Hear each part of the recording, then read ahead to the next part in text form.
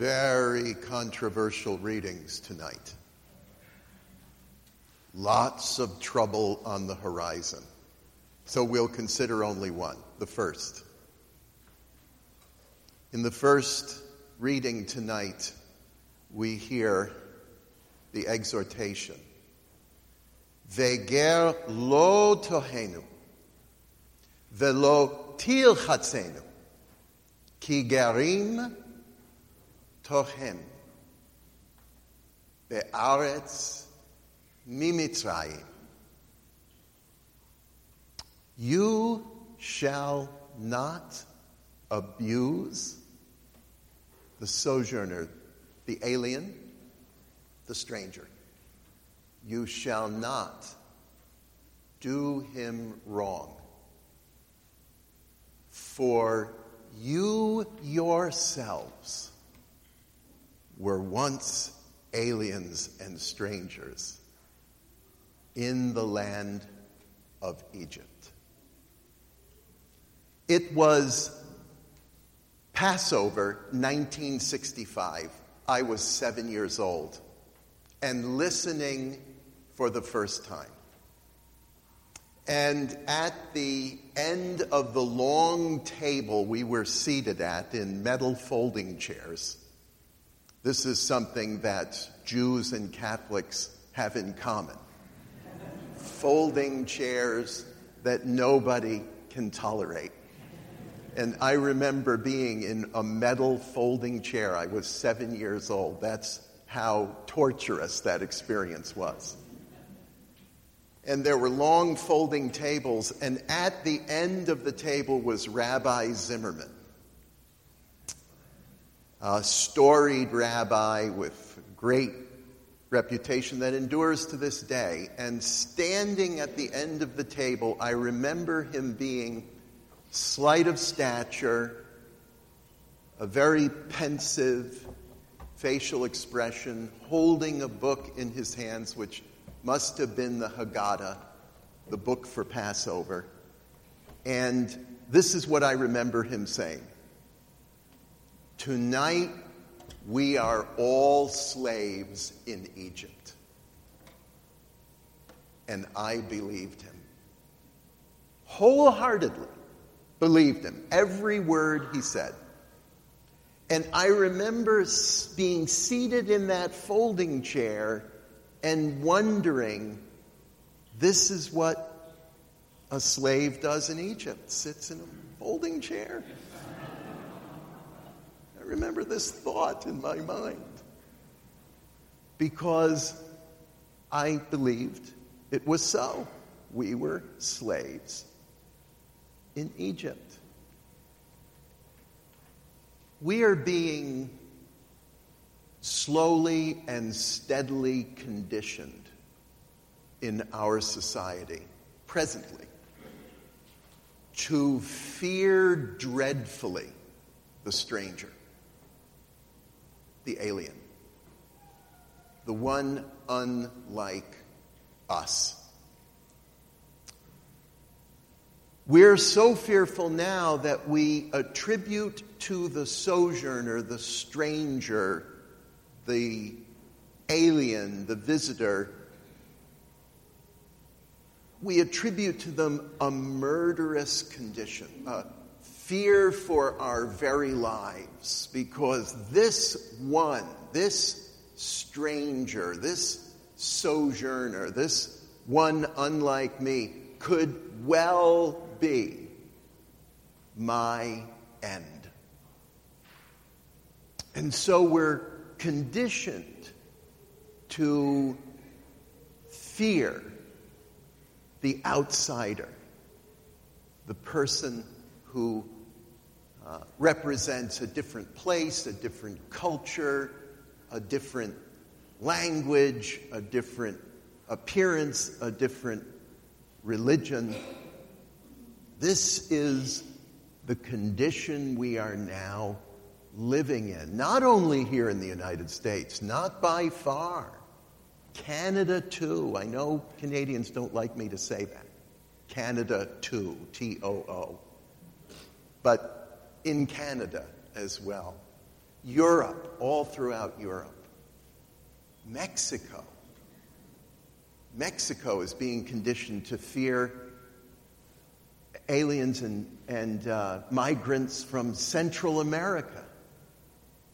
We're all fearful of the one coming from elsewhere. Scott and Leah and Avi and Becky and I, otherwise known as Granny and Papa, were in Italy this past summer, in Greve and Chianti in Tuscany, where Scott and Leah were teaching in an opera program just outside of Florence. And we went along, Becky and I, to take care of Aveline, our granddaughter, and that was magical, absolutely magical. It was also exhausting, but I won't go into it.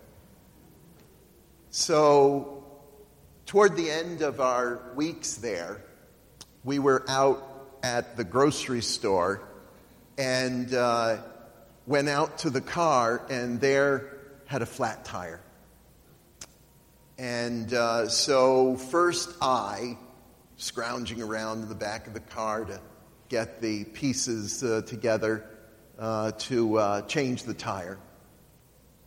And when I was faltering and failing, I used my trusty Italian cell phone to call on Scott, who was up the way at the school teaching, but had a break. He came down to help me, a musician and a clergyman. How many does it take?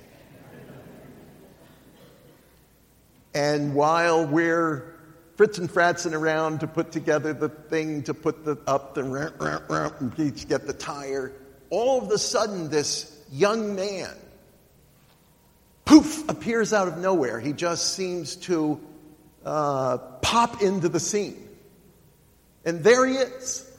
No English, and in Italian, Scott has a good amount of Italian, he insists on changing the tire for us. No, he pushes us away, and he's going to change the tire. Now, I know what you're thinking, because the same thought occurred to me. This is about, right? Didn't you think that? Oh, you're shaming me. I'm embarrassed. I'm going to my pockets, you know. Do I have enough? And zing, zing, the thing's on, thing back in the back. Tires changed, big smile on his face. That's it. He's off. But first, he tells us he recognizes us. He works up in the vineyard where we were staying. And while he wasn't working for us, in other words, in the bed and breakfast where we were, he was working on the vineyard. And he was there with his young wife. These were two young people, probably in their mid-20s. And she, great with child, staying in what I would call a shack on the property, and Muslim immigrants. Very traditional. She's in the hijab, very traditional dress, and big smile on his face, and that's it. He says, I recognized you from the vineyard. We're in town. We're down in the city. And he recognized us in the parking lot, came over and helped us, and off he went. Never made a gesture for a tip or anything else. Just that inclination to assist someone in need. And boy, were Scott and I in need. So here was the immigrant, the alien, poor, different culture, different appearance, different language, different religion, instant assist and help. Now, I would suggest to you that in another setting, I might have been fearful of this young man. In fact, I went to Cairo to give a series of lectures in Egypt, in Alexandria, and a former student of mine, a colleague, picked me up at the airport in Cairo. He first gave me instructions not to arrive with any Israeli Hebrew stamps on my passport. I was coming through Israel to Egypt, and he said, make sure when you arrive in Israel that you have them separate all the stamps. They give it to you on a separate sheet of paper. They understand why. You separate that from your passport. When you come to Egypt, you disappear those things. They must not be found anywhere. So I did exactly as he said. I arrived in Cairo. When he picked me up, he said, I want to take you somewhere. But he said, you must not speak. You must not say a word. Do not let your voice be heard. You stay silent. I want you to see something. And he took me to a hookah shop with a bookstore attached to it. And he made sure that I was silent, didn't speak or be heard. And when we went in, he showed me the most virulent, horrifying, anti-Semitic, anti-Jewish propaganda I'd ever seen, except in the records of Nazi propaganda. And it was just wall after wall after wall of this hateful, horrible literature. It was frightening. And then we left there, and when we were a good distance from it, he said to me, I want you to know something. Most Egyptians do not believe any of this. But this is the official propaganda. See, we're created with an instinct to care for one another. We're created with a recognition of one another's dignity. We have an instinct within us to recognize a need and to care, to meet that need in another, because we recognize our common humanity. We realize in one another that image of God and likeness of God, which comes directly from Genesis, that we are created in God's image and likeness. That word image in the Jewish Greek of the New Testament is the word for a reflection in a mirror. And so we are the reflection of God in the world, and we recognize that reflection. We recognize that image in one another, and we have this innate instinct, if you will, to recognize a need and fulfill it, because we see in the other a reflection of ourselves, even as we are reflections of God. And so the scripture says, you are not to wrong the alien, do not abuse them, but rather recognize in each one our common humanity, our common image, which is God's image.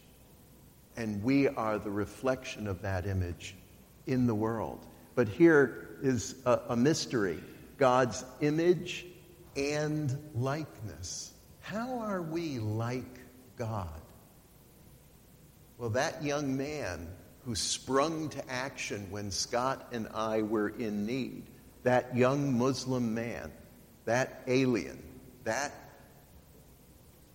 foreigner, that stranger, immediately recognized that need and offered the help that was needed at that moment, and in that way was like God. God is our help in our time of need. And so God says, don't fear the alien. Don't fear for your life in the face of one who is unlike you. He says, because if you wrong the alien, if you do wrong by the stranger, you don't have to worry about him killing you, God says. I'll kill you. That's what he said in the first reading. This is a very Jewish expression. You have to sort of understand it. Don't worry about him. I'll kill you. In other words, we fall short of God's ideal when we do wrong by the other. And so he says, Veger lo tahenu. Do not abuse the stranger. Velo tir henu. Do not molest him. Because you too have been strangers. Strangers to God and strangers in the place that you or your ancestors came from. Instead, bless, and you will be a blessing.